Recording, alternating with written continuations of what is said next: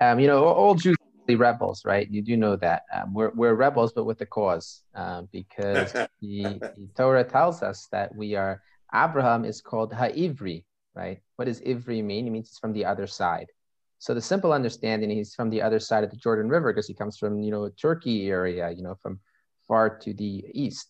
However, our sages tell us what it really means is from the other side of the world, that we would constantly find ourselves battling against the tide, right? And that's so we are all really rebels. We all march to the beat of our own drum. Hopefully, a similar drum, right? The drum that we talked about, the drum of Torah, but it's not necessarily what the rest of the world is marching to. Okay, so we're going to continue the footnote that we started last night. So the footnote was discussing the idea that the Jews, are descendants of Abraham, Yitzchak, and Yaakov. And because we are descendants of Abraham, Yitzchak, and Yaakov, there was a specific 3 different characteristics that would be necessary components for us to fulfill our mission as being this nation that would reveal to the world and represent to the world what Hashem wants the world to truly do. Someone actually sent me an email last night asking a question. We talk about the fact that we are descended from Abraham, but Yishmael, right, is also descended from Abraham, right? So maybe they have some sort of claim to that they also have a role to play. And the truth of the matter is that there is something to that. And the Zohar does talk about the fact that the children of Yishmael actually do have a claim to the land of Israel. This is the Zohar being written according to most 1800 years ago. It's possible it's a little bit later than that, it's possible.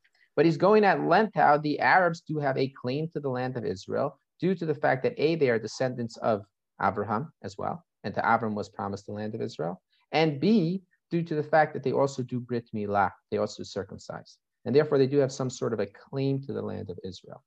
So there is some truth to that. However, Arabs do not have the next 2 forebears, right? So they don't have Isaac's power that he brings into the world, the characteristic that he embodies, and they don't have Yaakov's power either. And that's why they're not going to be the full representative of Hashem in this world.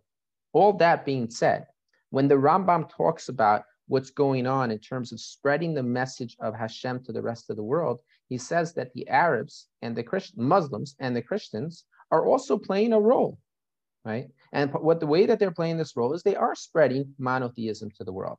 Remember, this is the Rambam who, it's not so simple to him that Christianity is for sure idol worship. There's a question about that, and not all of the Rishonim agree. Is it idol worship? It is certainly, I shouldn't say that. It is idol worship for a Jew to believe in Christianity. When I say Christianity, what I mean is the original Christianity, or what we think is the original Christianity, or perhaps not the original, but an old Christianity, Catholicism, to believe in a Trinity. That does seem to be idol worship for Jews. In terms of, for a non-Jew to believe in a Trinity, that Hashem could be split up into different parts, that might not be idol worship for a non-Jew. So even Christianity might still be spreading the truth of monotheism to the world. So it is true that Islam does play a role. So it's not so crazy what you were saying. Okay, so let's look at the footnote. So let's start again from footnote number 3, in which he's going to describe the characteristics of our forefathers that make us who we are, and that for these reasons the Jewish people are chosen to be the representatives of Hashem. Page 119, Rabbi Shamshon Raphael Hirsch lists the outstanding characteristics of the 3 patriarchs as love of God, fear of God, and trust in God, respectively. We pointed out previously that love of God has been related to the quality of chesed, loving kindness, and fear of God to that of gevura, sternness of judgment, right? These are mirroring the characteristics that Hashem exhibits to the world. When we practice these attributes ourselves, or as people and as individuals, we are mirroring these elements of how Hashem relates to the world. As we know, the way we treat others, the way we treat our responsibilities, Hashem responds with what we call midah keneged midah. The characteristics, the way in which we act, Hashem acts to us. Okay? Abraham and Yitzchak are considered in rabbinic literature to be the exponents of these qualities. Thus, the Zohar links Abraham, the embodiment of love, to the positive commandments, and Yitzchak, the embodiment of fear of Hashem, to the negative ones. Yaakov is taken to represent their harmonious synthesis in the quality of tiferes, translated by Targum Onkelos as clarity. Tiferes stands for truth, which results from the interaction of love and justice, and which is embodied in the teachings of the Torah.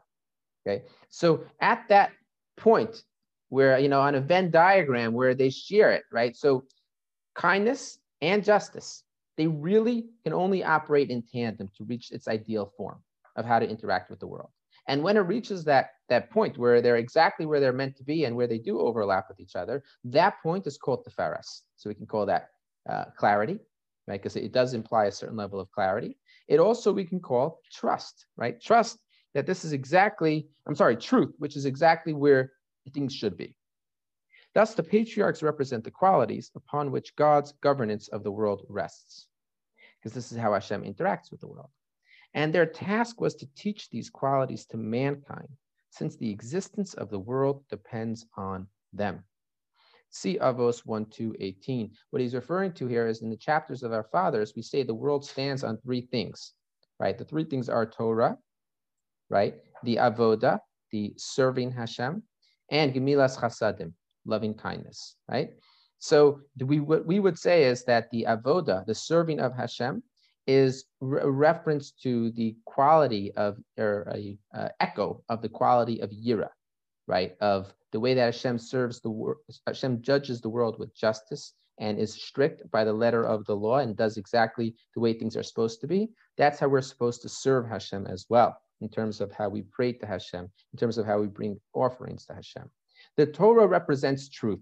The Torah represents the perfect synthesis between justice and loving kindness. And then loving kindness is obviously represented by the way in which we interact with our fellow man, and how we interact with them with grace and interact with them with compassion and mercy. Now, so the task of the patriarchs is really to teach these qualities to mankind, but not necessarily just by themselves. One man can only have X amount of influence. This is before the age of having the megaphone that the internet can give, right? So they can't actually influence that many people by themselves. However, through creating a nation of people who are specifically chosen by Hashem to carry out this mission. So we have to recognize that this is our mission. Our mission is both to interact with the world on an individual level, and also to be part of this nation that was given this imperative and told to teach the world these characteristics. That's what Hashem wants from us. The function of the patriarchs is spelled out fully in Zohar, and reference to this role can be found in many different areas. Let's skip a little bit, skip that parentheses. Rabbi Shamshon Raphael Hirsch, in the 19 letters, calls Yaakov's paramount quality not truth or Torah, but trust, seeing in it what we could consider to be the human counterpart of Tiferes, the result of man's love and awe of God. In other words, at that confluence of where we have love for God and we have fear of God, what it reflects is our understanding that everything that happens in this world happens because Hashem wants it to happen. So if we reach that level of understanding and recognition about the nature of Hashem's relationship with the world, the inevitable consequence should be that we now have trust in God, that whatever happens is for our own good. There is, of course, a close connection between trust in God and attachment to Torah. In the words of the morning prayer for children, the Torah shall be my trust. It provides light and hope in darkness. If the Torah were not my constant concern, I would long ago have been lost in my affliction. And in turn, our loyalty to Torah justifies our trust in God. In other words, when we have a deep connection to Torah, then we can develop a true faith and trust in Hashem. And it's only with that deep connection to the Torah that we can really develop that. It's easy to talk and to say, well, I just believe, right? Without having a deeper understanding of what God is, and the way to reach that deeper understanding is obviously through the Torah, that is the word of God. Then through that, we can actually develop an understanding of how Hashem interacts with the world and develop faith in him. The relationship between Yaakov and the quality of trust is clearly related to his life experiences. Whereas Abraham was the universally recognized prince of God, who experienced in his life God's kindness to the fullest, Yaakov's life was marked by tribulations, typical of the Jewish people in times of darkness and suffering, when it is sustained only by its trust in God's ultimate help. Hence, the morning prayers at sunrise, identified with Abraham, proclaim Emes v'yatzib, the grateful affirmation of God's rule, while our prayers at nightfall, Ma'ariv, identified with Yaakov, emphasize Emes ve'emuna, our trust in God. Thus, Rashi sees in Emes V'Yatziv a reference to the redemption, which we experienced when we left Egypt, while Emes Ve'emuna, which is the prayer that we say at the nighttime davening, affirms our trust in the future redemption, no matter how difficult things may be. If I could have just one more minute to share a point about Yaakov, right, that really exemplifies this idea. I learned this mitzvah this past week with my daughters. We learn a couple of mitzvahs each week from the Rambam. And one of the mitzvahs in the Torah is that you're not allowed to eat the displaced sinew, right? We're not allowed to eat what is called the Gid HaNeshet, which is why Ashkenazi Jews today have the custom not even to eat any of the hind quarter of a cow, because it's just too complicated to remove that vein. Now, why can't we remove that? Why can't we eat that part of the animal? So the reason why we can't eat that part of the animal is because when Yaakov fights with the angel, he fights with him the entire night. He struggles with him, and his vein or his sinew, his hip gets pushed out of its socket. And because it gets pushed out of its socket, therefore we never eat from it again, because we want to remember the fact that he fought with the angel, right? Now, it's an odd thing. Like, we need to remember the fact that he fought with an angel. It's just such a weird interplay. So the way the Chinuch explains is, he says, the point of this was not necessarily that he fought with the angel the entire night. The point is that the sun came up and then the battle was over and the angel had to leave. And the fight was, Yaakov was victorious. The purpose of this mitzvah is to teach us every time we do not eat a part of the meat that involves that displaced sinew, so to speak. Every time we don't eat that, we will think to ourselves, I'm not eating this because I am remembering that Yaakov, who exemplifies the Jewish people in exile, he fought the entire night and he didn't know what the end was going to be.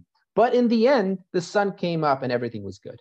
So every time we don't eat that piece of meat, that should be our, the word in Hebrew is hergish, that should be our feeling, right? There should be a real emotional response to that, right? The emotional response should not be, I wish I could have filet mignon. That's not the emotional response we're looking for. The emotional response we should be finding is, the reason why I don't eat it is because I am remembering the fact that Hashem will redeem us in the end of days. This is very much related to Yaakov because of his stories of how his own brother tries to kill him and going through his entire life, all the different vicissitudes that he deals with, where his own son is gone for 22 years and so on and so forth.